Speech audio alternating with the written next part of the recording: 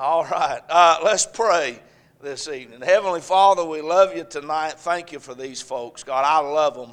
I'm grateful to be their pastor. It's a joy. God, it's a joy to do this.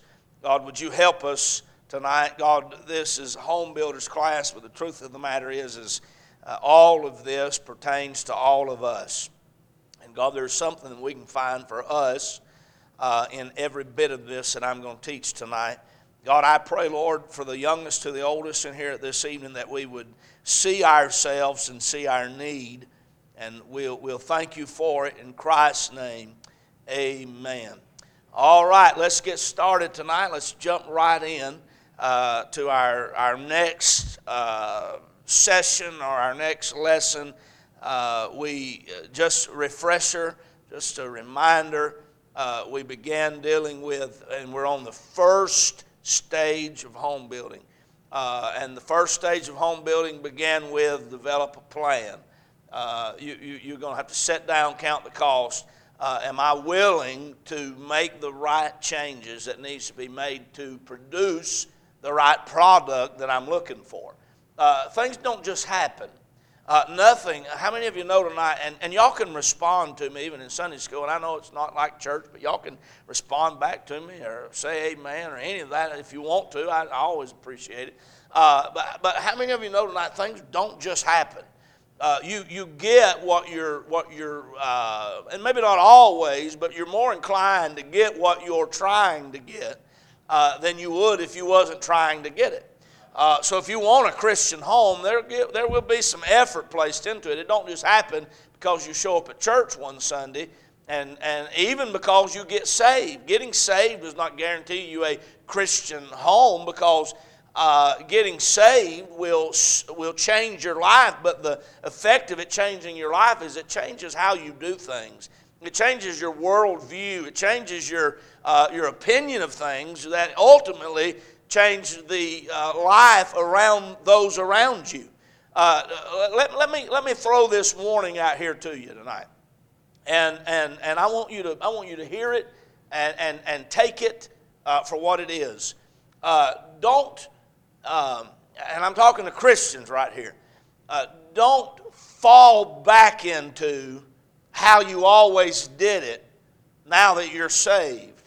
But now that you're saved, recognize that you have a Bible that is living, and God will speak to you through that book. And you have a church that is functioning to help you and to benefit your home. Don't just fall back into what you were doing before, but let God guide you. Let God lead you. Let God direct you in these areas of life, knowing that God's intent is producing something worthwhile in your life. If God only wanted to save you to allow you to miss out on hell and to take you to heaven, then God would have immediately after He saved you took you to heaven. But God really does, according to the Word of God, want to give us a life that is more abundant, a life that is filled with peace, a life that is filled with joy. And you can have joy and peace in your home. Your home, whether one person lives there or 20 people live there, it's going to have some ups and downs. It's going to have some difficulties. There's going to be some bumps along the road. There's going to be some hard times that you're going to face. But your home can be a place where the people who live in it appreciate it. They recognize that there is peace there, and causes them to find that as a place of safety and solitude and rest. And that's what it ought to be. Life is too short for me to not even enjoy the home that I live in. Life is too short for me to live. I saw a billboard coming back from North Carolina, and when I say this, I don't agree with this. But if I was lost and I had no Bible and I had no direction, I think that would be my mentality too. It said, life is too short, get a divorce. Life is too short, get a divorce. How about this one? Life is too short, let God fix what's broken. Now that ain't going to sell. A lawsuit company, so they're not going to advertise that. But the truth of the matter is if I didn't know the Lord, if I didn't have a church, if I didn't have a Bible, if I didn't have any way of fixing the situation, I could line up with that.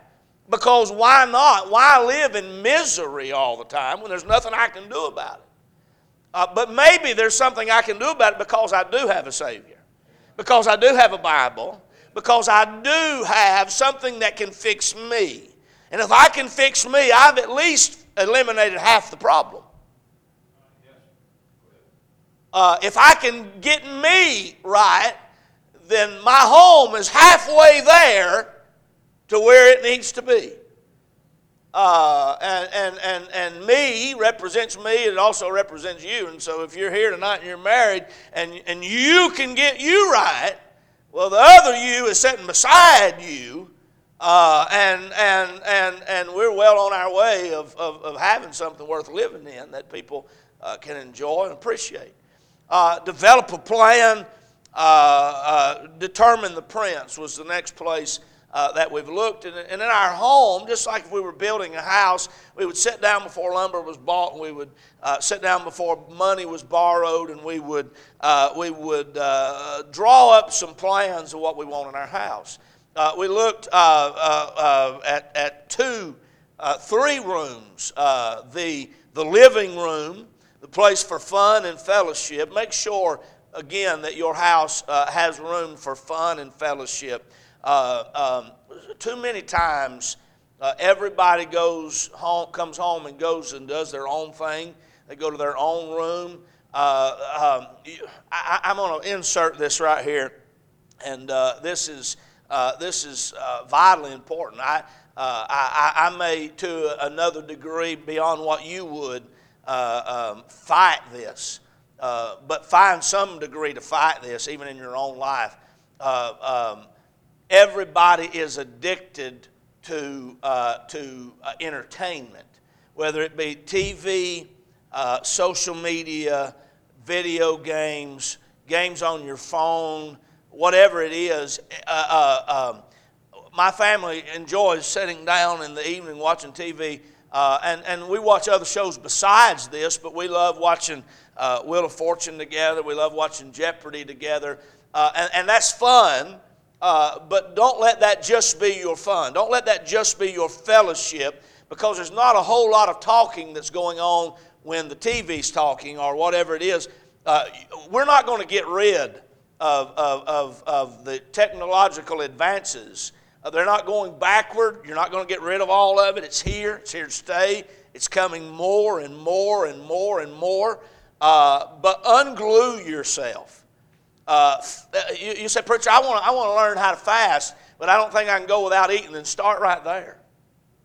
Determine for a week or a month, we're going to not, and maybe something just as simple as I'm not going to check Facebook until I have spent time with the Lord. That's what I'm going to do first. I'm not going to check Facebook. I'm not going to check emails until I have spent time with the Lord. I'm not going to sit down and watch a TV show until I have spent quality time with my spouse or quality time with my children. Find some way to dial yourself back. Make sure you have a living room in your home, and the people who live in that home are spending a whole lot of time in that living room together, doing things worthwhile together, making memories with one another. Because you're not going to remember who won this on this night. You're not going to remember who. I say that in the night Super Bowl. I didn't even mean to make that. But you're not going. You might remember that. I don't know. You're not going to remember. You're not going to remember what your favorite TV character did, but you will remember the memories that you made with your children, with your spouse. You will remember those things.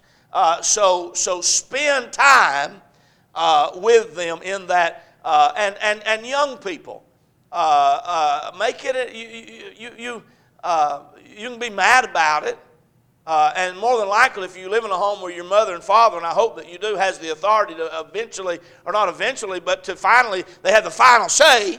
All right, you're going to do this whether you like it or not.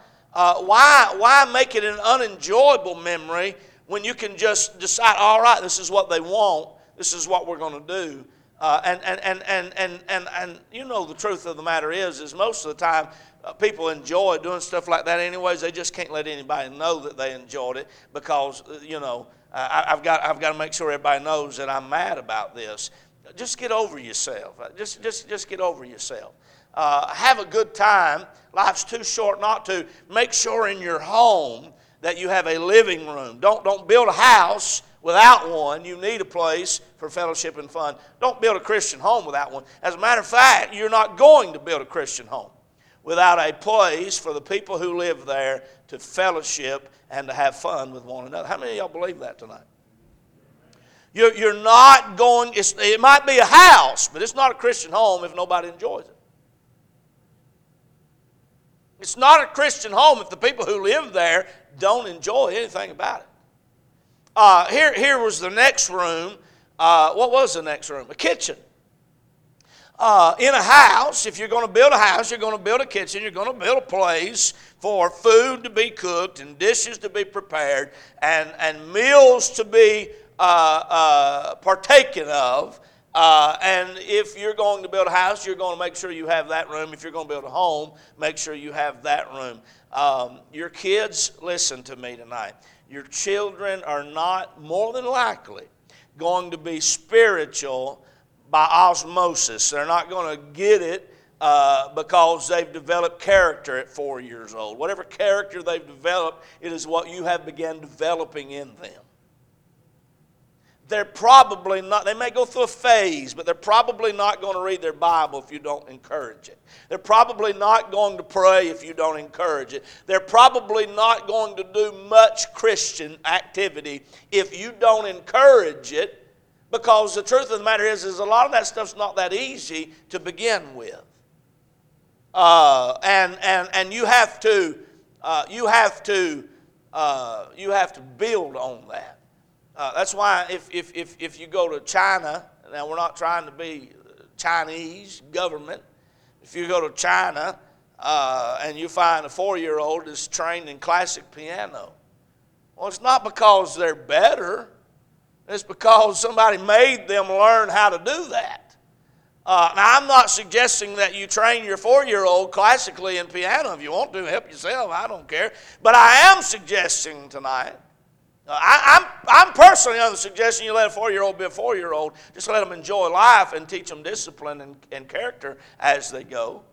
But I am suggesting if you want to get something spiritual out of somebody, you're going to have to help them. That's why God put them in our home for 18 years.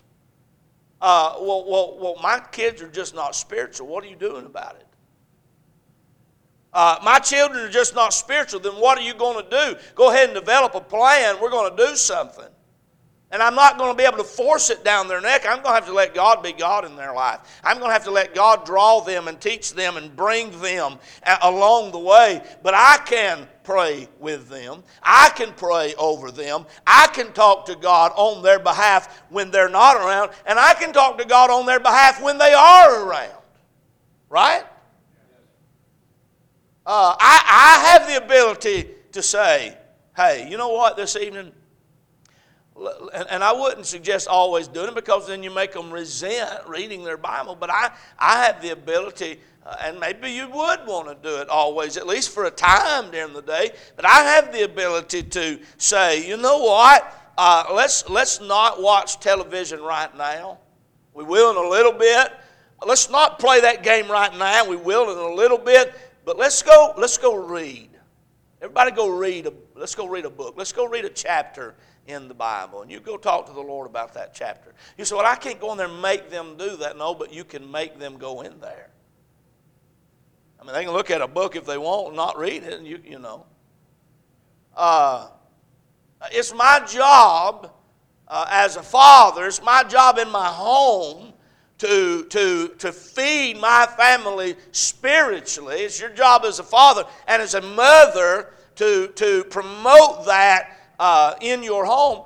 And again, I'll make the statement, I'll say it again, we're trying to move on, we will move on right after this.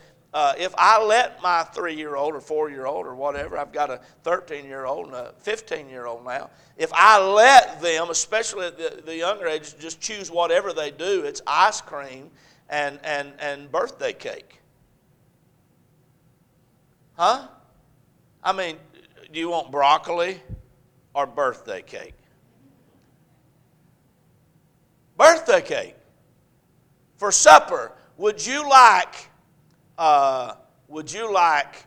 pork chops and green beans, or would you like SpaghettiOs from a can? SpaghettiOs, man. I mean, they're going. Would you like a bag of potato chips, or would you like? And you say, well, not mine. Well, maybe not yours, but yours may be the exception. But the truth of the matter is, if you put something sweet in front of them, especially as they're younger, they're going to choose that most of the time. And if they're allowed to take a phone or a game, or they don't have an appetite for spiritual things. Well, would you? Given the opportunity, not knowing what you know now, yeah, you're gonna choose that as well. So help develop that character. Make sure you got a kitchen in your home. That's a place for feeding. I need to feed, and I have a Christian school in my life, and you have one in your life, and I appreciate the Lord for letting us have that. But that's not the only place where they get fed. And we have a church and Sunday school department and a youth group, and thank God for that. But that's not the only place they get fed. Tonight, I want you to understand this, please. The church, the school, the ministries are here to complement what you're doing at home. They are here to assist you in your endeavor to have a Christian home. We have a church that always is bringing our home back into perspective, right? We have a Bible that is always bringing our home under the microscope and the mirror of the Word of God. We have a Christian school that is reinforcing the Bible, biblical truths that we are trying to teach our children. We teach our children at home, don't lie, tell the truth. And then they come to a Christian school, and as they're learning English, they're told a story about a character who had an opportunity to lie or tell the truth, and they made the wrong choice, and here's the side effects. And while they're learning verbs and adverbs, they're also learning don't lie. But it is that it might build upon a foundation that you're already preparing at home through the Word of God, you see. And so we've got to accept the responsibility. Would you, and you don't have to answer this out loud, but will you, as a father and a mother, accept the responsibility that this is my job?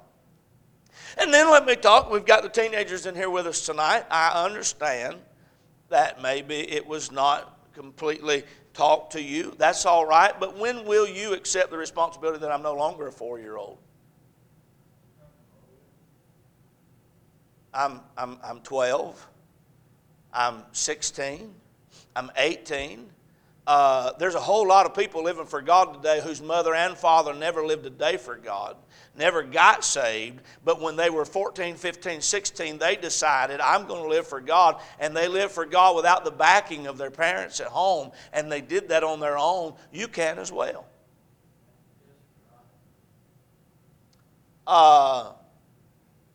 See, the wonderful thing is you can't build a house on your own at 15, but you can have a spiritual kitchen on your own at 15 or 14. You hear me tonight? The next room was the master bedroom, and we dealt with that, and we'll move on tonight to the laundry room. The laundry room. If I am building a house, if I am building a home, that's one of them rooms that I really appreciate. I don't know as a kid I ever gave it much thought, because we didn't really have one. We lived in a small house when I was a kid, and you'd walk in the side door into the kitchen. The kitchen and the dining room were connected. You walk through a tiny little hallway into the living room, and there was cabinets on this side and a kitchen counter. You turn to the left, and there was a closet. The closet doors would open, and it was about that deep, about 3 foot deep inside the laundry room. And the only way to hide it was close the closet doors. If you opened it, there was the dryer and the washing machine, and a shelf above that where the detergent went. And that was it. There was no room that you walked into. You couldn't walk in there. You just opened the closet. But thank God that we had somewhere that we could wash dirty laundry and close the door. And when it was done, put it in the dryer. And when it was done, put it in the drawers or in the closet hanging up, because nobody wants to wear clothes that are 2, 3, 4 days gone without washing, because they become filthy, they become contaminated, they become dirty.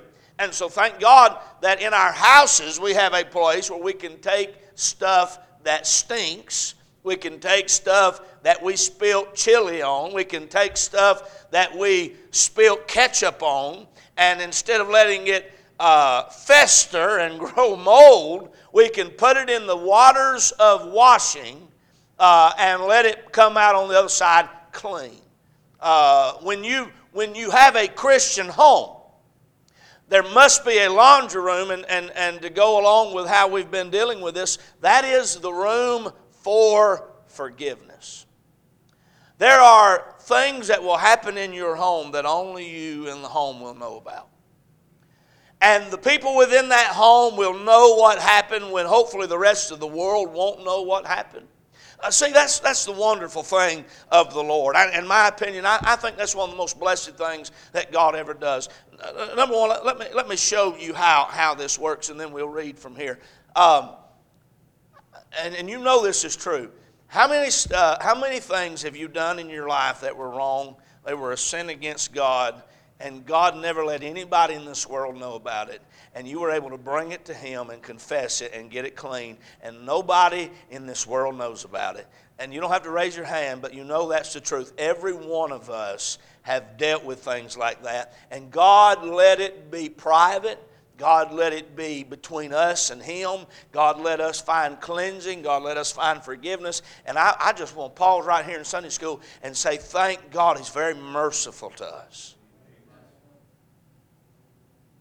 Thank God. And we got our young people in here tonight. We got adults in here tonight. And this goes for all of us. I don't care how good of a man that you think you are. I don't care how good of a woman you think you are. I don't care how good of a young person you think you are. There are things in your life that have happened. There are things in your mind that have happened. There are things that have existed within your life and within your ability, and that they were wrong. And God didn't even let the people in your house know about it.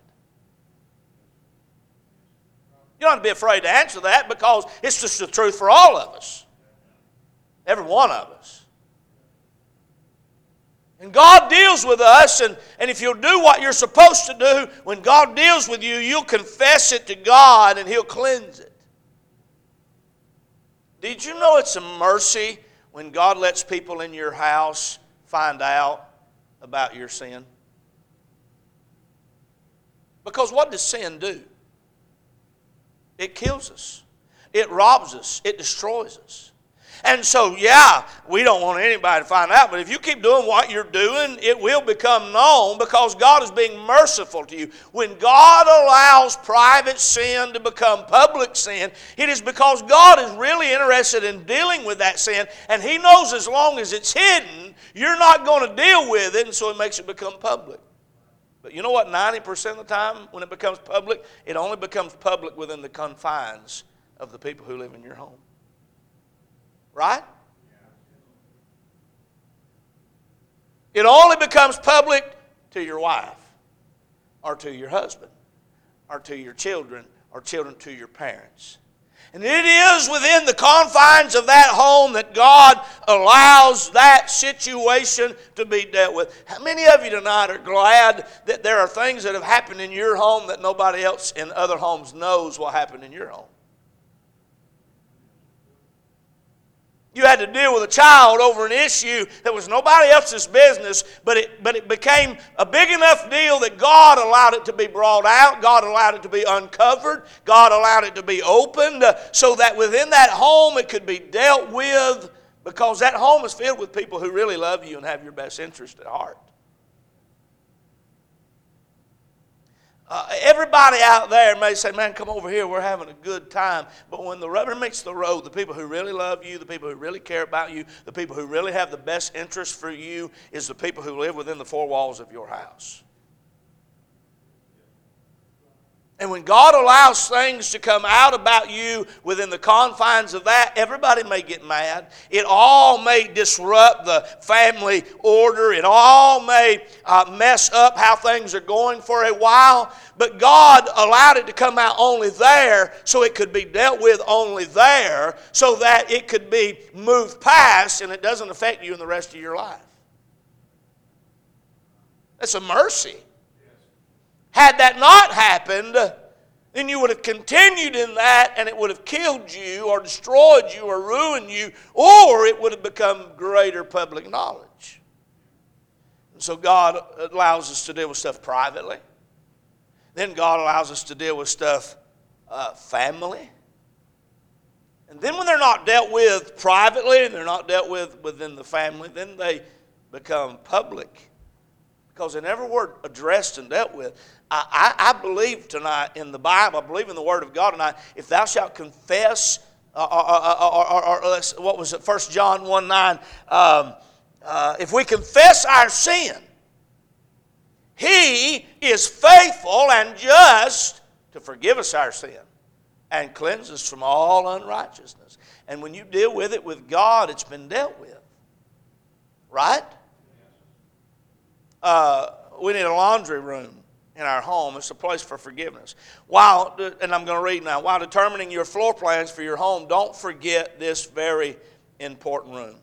This is the room where all of our dirty laundry goes to be made clean and fresh, where filthy, stinky, stained garments are thrown in water and soap and come out clean and fresh. No one wants to sleep in filthy sheets.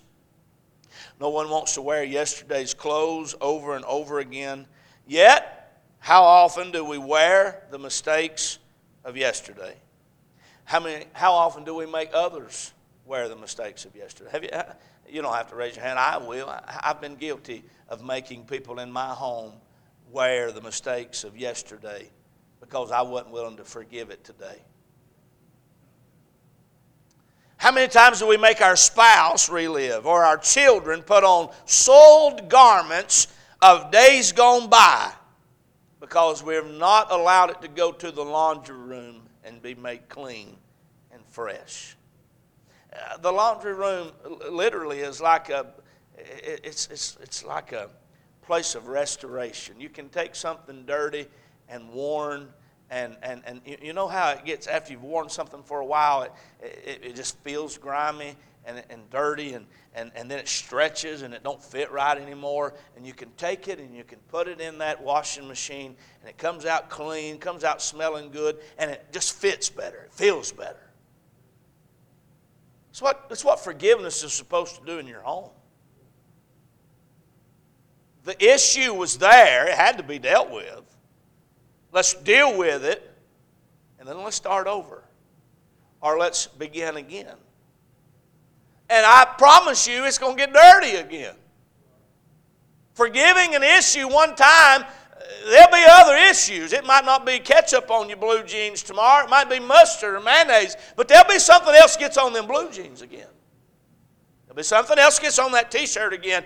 There'll have to be a lot of forgiveness. You're not going to raise a family for 18, 20 years. You're not going to spend your life together for 50, 60 years if God allows us to live that long with people, except there'll be a whole lot of trips to the laundry room to wash stuff. There must be room in our home for forgiveness. Your spouse will need forgiveness. Your children will need forgiveness. You will need forgiveness. Proverbs 16:2 says, all the ways of a man are clean in his own eyes, but the Lord weigheth the spirits. Now, let me talk to you about this cleansing stuff for a minute. Acting like it never happened doesn't help. Now, let me talk to our parents for just a minute. You got children, and they've lied to you or they've done wrong. And sometimes as they're younger, you don't really recognize the severity of the issue, but then it becomes a habit because it was never dealt with. Acting like the issue didn't happen, acting like the catch-up didn't happen on the blue jeans is not going to cause it to go away. It's only going to get worse. It's got to be dealt with. Well, if I just don't address it, it'll go away. It don't. It don't. Stuff don't go away. It don't go away for you, and it don't go away for them. You become bitter and resentful if you're a spouse or a parent or a child. You become resentful and bitter at the person who did the offense, if it's not dealt with. And the person who committed the offense, whatever it was, how small or how large it was, they become more and more and more contaminated by the offense. And the greatest thing that can happen in any of our homes, in any of our relationships, in any of our marriages, is that it be dealt with. Because when it is dealt with, it can be talked about, it can be addressed, it can be brought under the microscope and fixed. Well, I'm just not going to mess with it. Why? Because you want them to continue living in that? Why? Because you want to grow bitter at them over that issue that you never would address? I just don't want to cause a stink. You give it a few days with that dirty laundry and it'll smell to high heaven. Acting like it never happened doesn't help. Expecting others to act like it never happened doesn't help.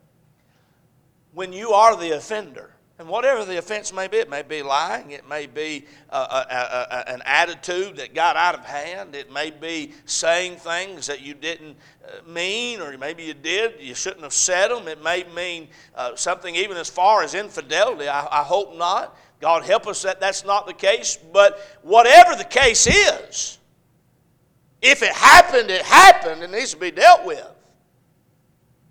If you are the offender, if you are the offender, don't expect everybody else just to get past it and move on. They need to deal with it. You need to deal with it. And this is not dealing with, hey, I'm sorry, I messed up. I'm sorry, I'm human. I messed up. What do you expect from me? Why don't y'all just get over it? It's not repentance. And repentance does not just belong to God. It starts with God. Repentance belongs to God. Confession belongs to God. But then it is followed by those that we have offended. You know what? I didn't just sin against God, though I did. But I sinned against you. And true repentance will bring tears and it will bring humility. I don't care how grown you are, I don't care how old you are, if there is an offense that you've done to someone else and you truly become repentant over that, you'll get that right with God. And when you do, you'll go get that right with others. And it will bring humility, and it will not bring the attitude, why don't you just get over it? Because you've never allowed them the opportunity to get over it. You know why they don't just get over it? Because it was never dealt with. Oh, I messed up. Yep, y'all know. Man, I'm sorry. I shouldn't have done that. Y'all forgive me, please, if they're lucky to receive that. And then the next day, why won't you? Well, let's make things back to normal. You can't make things go back to normal. That's a work of God. That's a work of repentance. There needs to be some humility. If you're a child and this is you, there needs to be some humility from you. If you're a husband and this is you, there needs to be some humility. If you're a wife and this is you, there needs to be some humility. If you're a parent and this is you, there needs to be some humility and some repentance. I have messed up. What can I do? I'll try my hardest to do it, to make it right. And I'm willing to wait as long as I need to wait for God to work in your heart over what I've done. Is that ringing a bell with anybody tonight? I have dealt with people, people I've known in the ministry, who are unfaithful to their spouse. It's a horrible thing. I'm going to tell you something tonight. That is not something done by accident. That is premeditated. It wasn't just the one time I messed up. It was premeditated. In my opinion, every time. You knew where you were going, what you were going to do, and it was building. And I hope it's not the case here. God help us tonight, if it is, to help people. But God help us tonight to cultivate the kind of walk with the Lord that we hear His voice immediately when He says, get out of danger's way. But I have dealt with people who have done that. Preachers even. And I hate to say that, but I've dealt with that. And then they'll say, well, why won't anybody preach to me anymore? All them churches are just filled with their stones, and they won't let anybody, they just, they won't even preach to me no more. I want things to go back to normal. I told God I was sorry. I want things to go back to normal. There are some things that we do that there must be, I don't know, there must be a trip to the laundry room that takes a while. And don't think just because you messed up and you said, I'm sorry, let's make everything normal, that everything's going to be normal. There's some things that takes a while. Getting clean with God will take just like that. If we confess our sin, He's faithful and just to forgive us our sin and cleanse us from all unrighteousness. But you have to earn back people's trust. You have to earn back your relationship with people. Are y'all hearing me tonight? But there needs to be a laundry room. There needs to be a place when people do that we allow that forgiveness, that you allow that forgiveness. My wife and I have been married 17 years. And there's been times we've had arguments. There's been times we've had disagreements. There's been times that we have struggled, not terribly. And I don't say that to lift us up. God's just blessed us. And I'm grateful for the wife He gave me. It could have been different. It would have been different had I gone with the ones that I would have picked out for myself in the beginning. And God gave me the wife that I needed, and I'm grateful for that. There's been times she's had to forgive me. If you're married, that applies to you. There's been times Brother Dan has had to forgive Miss Pat. There's been times Miss Pat has had to forgive Brother Dan. And I'm not talking about infidelity. But I'm just talking about human existence in life. You just don't live with somebody that the paths don't run into each other in anger and frustration. There's been times she's had to forgive me. There's been times I've had to forgive her. With children it's that way. And it's not just that we have to forgive children, but that children have to forgive us. There's been times the Spirit of God spoke to my heart and said, you were wrong. You got to go get that right.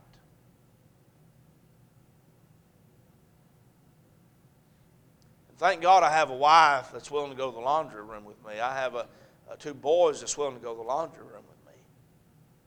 And let it be dealt with. And when it's dealt with, don't keep talking about that ketchup stain on them blue jeans. It ain't there no more. Huh? It ain't there no more. Why are you talking about something that's in the past? God help us, I'm under conviction myself. Why are you talking about something that's already clean? It was clean, it was dealt with, there was repentance, there was forgiveness, and if all that took place, we sang it this morning, it's under the blood, it's under the blood. Now, when I say that, don't turn around and say, well, don't bring that up again, it's under the blood. That's not the right kind of attitude, because if you are the offender, you're willing for them to bring it up as many times as they need to for them to get help. That's the attitude of the repentant one. If you You need to bring it up again. I'm still sorry. But when they're that way, then why keep bringing it up? Because you know now it's breaking their heart because their heart is broken over what they did. And it may not be that big. But go to the put a laundry room in your house. Put a laundry room in your spiritual Christian home so people who live there can go get clean. Deal with stuff. It's not bad to deal with it. It's better to deal with it. I thought about, I'll give you a few verses in a minute, we'll move on. I thought about, this is good stuff, ain't it? I mean, this is practical, help you at work, you see. This will help you at church. I've been pastor here for 15 years. If you think that I've pastored here for 15 years and it's been smooth sailing and I ain't never butted heads with nobody, you're wrong. I have offended people and people have offended me. But all the Christians that I've pastored all these years, we've been able to work through it. Sometimes it was them. And sometimes it was me. And sometimes it was me and them. Huh? But we don't even talk about it. There's many of you sitting in here, and now that I bring that up, you hadn't even thought about it in a long time. But there were times where we butted heads, and not in a hateful, not in a despising of one another, but in a disagreement about something. But it's so far gone. It's under the blood. We hug, we love one another, we fellowship with one another, and the reason why is because of humility and repentance and forgiveness. There is a laundry room available to us to make things right. Why bring it up? I thought about 2 Samuel 13. I preached this a few Wednesday night, or a few months ago on Wednesday night. How David lost Absalom's heart. Absalom had a sister named Tamar. Tamar was beautiful, the Bible said. Absalom's half-brother Amnon, who was David's son, with another one of David's wives. Amnon had a thing for Absalom's sister Tamar. He was in love with her, thought she was beautiful. He wouldn't touch her, wouldn't mess with her, but he had a friend, and his friend talked him into doing something. I heard a preacher years ago preach on, but Amnon had a friend. You better be careful who your friends are, because your friends will influence you to do things that you wouldn't have done on your own. Let that be a warning that we choose our friends wisely. And mom and dad, you have a say-so in who people's friends are, right? Right? There ought not be any of this, oh, we don't talk to them, we don't associate with them, we're better than them. But there ought to be some of that, son, I won't talk to you. I really am. I don't approve of you running with him. I want God to save him. I want you to be kind to him. I want you to be friendly to him. But I'm not going to let you go off with him. Huh? Amnon had a friend.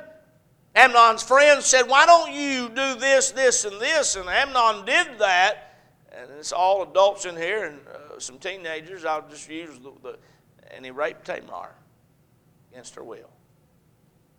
Absalom found out about it and he hated Amnon for it. Rightfully so. And he had the right in that day, in that law, in that economy to deal with it. But he left it alone for 2 years, and David never dealt with it. See, David should have dealt with that. Why didn't David deal with that? David was not only the king, but he was the father. How come the father nor the king ever dealt with what Amnon did? I'm going to tell you something again. You not dealing with issues because you're afraid to handle them or because you don't want to cause a stink, or you wouldn't want anybody in your social world to know that there's some issues within your proud, arrogant family. Throw your social world out the window and deal with the people in your home so they can get victory and move on. See, Tamar never got victory. Amnon never got victory. Absalom never got victory. Nobody could ever get help because nobody would deal with it. Amnon does this. Absalom hates Amnon. 2 years goes by. Absalom devises a plan. He calls a family reunion of all of David's sons, and they gather together, and Absalom kills Amnon. Kills him. Murders him. Takes his life. Avenges his sister's honor. Whatever you want to call it. Absalom flees to the land of Geshur. David finds out about it. His heart's broken over Absalom. That's his son. He loves his son. His son's pretty young at this time. There's no talk about his son having a wife or children up to this point. He goes down to Geshur, and he spends 3 years in that land. And Absalom in his heart weeps, or David in his heart weeps over Absalom, but he never moves towards him. He never, still don't deal with it. The event that took place had happened. It had been 2 years from the time that Amnon did what he did to Tamar till the time that Absalom murders Amnon. Now 3 years goes by and he's in Geshur, and David don't go get him. 5 years has passed. When he comes on the scene later, he's got a wife and he's got children. Absalom does. See, he grows up. See, people grow up. And they grow up having never dealt with the things that need to be dealt with when they're younger. I'm not preaching at you, I'm preaching for all of us. Joab is just heartbroken. He's David's assistant. He's David's right-hand man. Joab is heartbroken at the divide of a father and his son. And so Joab loves Absalom. Joab loves David. Joab devises a plan, and he tricks David into making a decree. And when David does, and then he finds out, oh, it was me. You tricked me. And he said, all right, go get Absalom, bring him back to Jerusalem. They bring him back to Jerusalem. Absalom comes back. He sits in Jerusalem for 2 years more. 7 years has gone by since the first offense. 7 years is a long time for bitterness to take over. He comes back.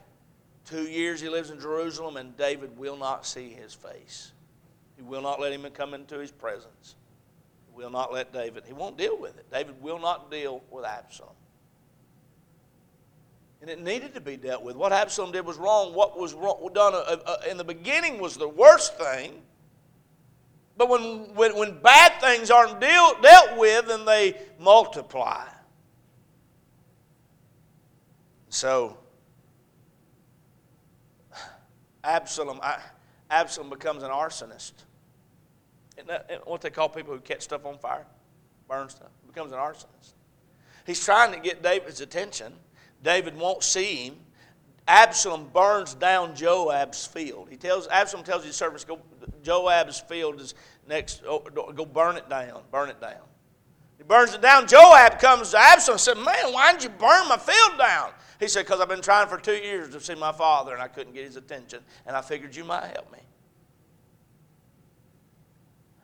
How does a young man who just loves his sister and trying to defend his sister and loves his father become a murderer and an arsonist?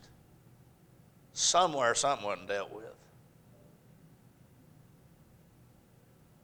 David says, all right, don't burn no more fields down. I'll meet with you. And he meets with him. But it's been 7 years.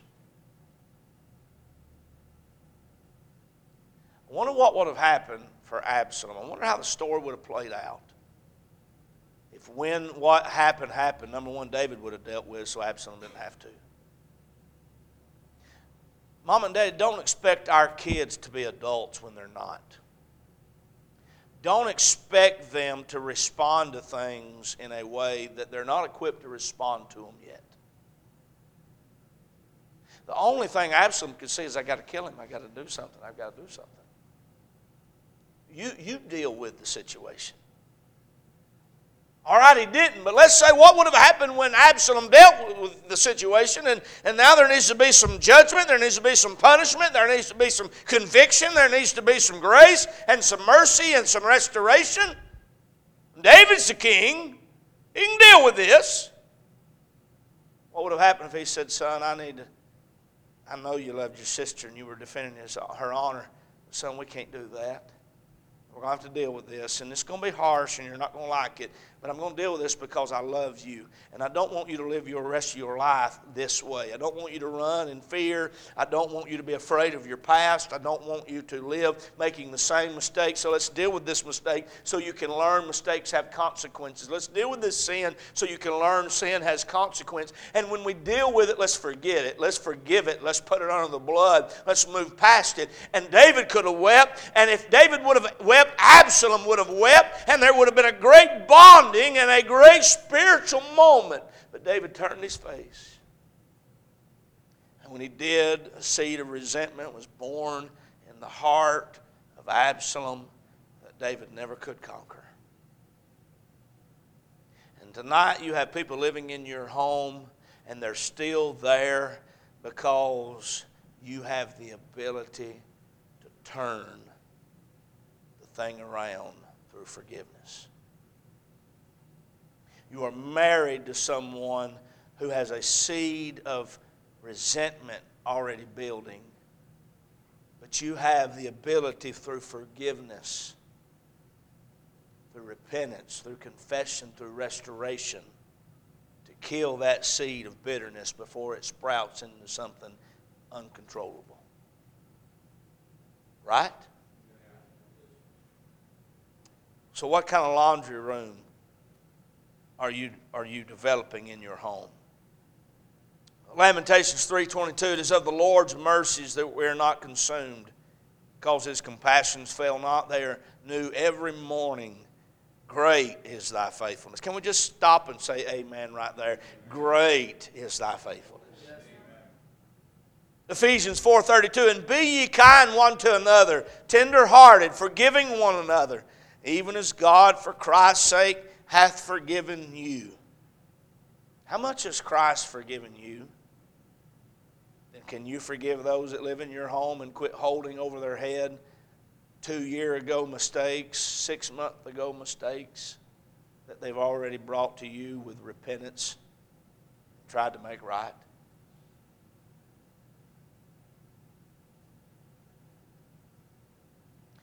Let me say this right here. Sometimes our fears of what might be control us to the point where we treat people like they will do what we have imagined they'll do. Is that not where jealousy comes from sometimes?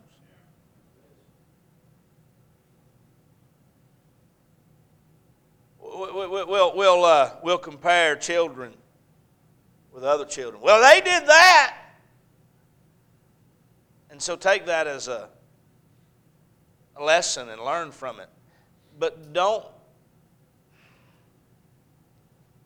not forgive your children for things that they never even did, that somebody else's children did.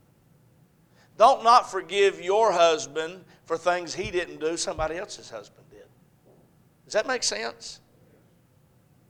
You're living in fear of something that's going to happen, and now you are developing a wall between you and them because of something that never even happened, or something that somebody else did that they didn't do.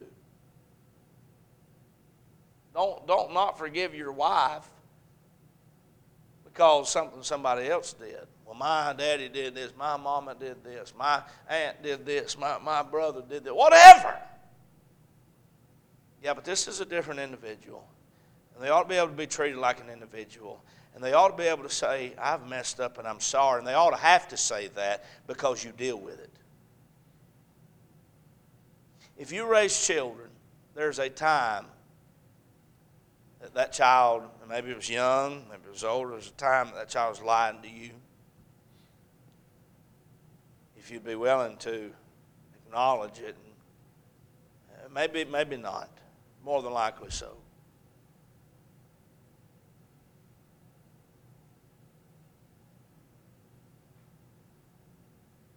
What that child needs is for you to say, if it takes us all night, we're going to get to the bottom of this so we can deal with it. we're not going to go to bed. We're not going to quit until we deal with it. So when we do go to bed, we'll go to bed with something that's dealt with.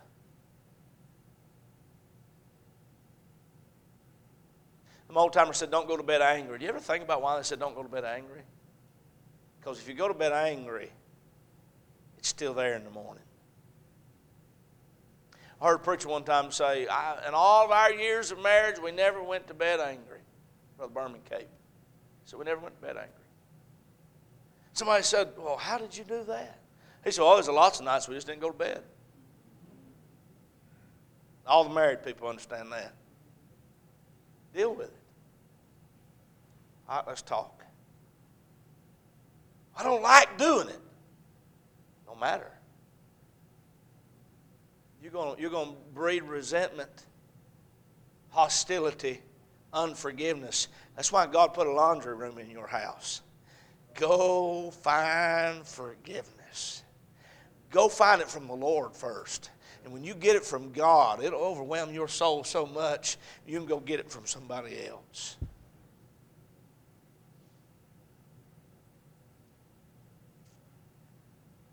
Micah 7:19, He will turn again, He will have compassion upon us, He will subdue our iniquities, and Thou wilt cast all their sins into the depth of the sea. If Jesus could forgive us, we no doubt can forgive others, especially those in our own home. Let us no more put upon ourselves or upon others the filthy garments of the past, but rather let us take them to the waters of forgiveness, that they might be made clean, crisp, and fresh once again. So I'll ask you tonight, does your Christian home have a laundry room? Are your children, spiritually speaking, still wearing 6-month-old garments that you won't let them get out of? Is your spouse wearing the same old dirty garments from 4 years ago that you won't let him or her out of?